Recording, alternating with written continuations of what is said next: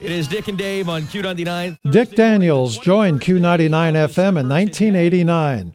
Radio automation was not yet commonplace. Broadcasting was all live. And as junior announcer at the time, Daniels was assigned to work Christmas morning.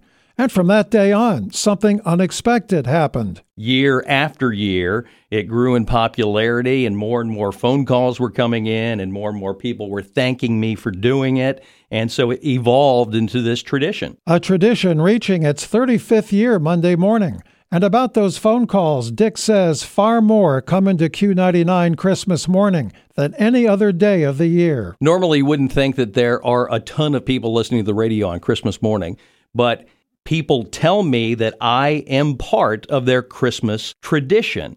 And the amount of phone calls that I get really adds credence to that, and I just love it. The program features Dick Daniels and his listeners sharing holiday stories and traditions, along with Christmas music favorites. 35 years and counting, making it the longest-running live radio Christmas tradition in the country.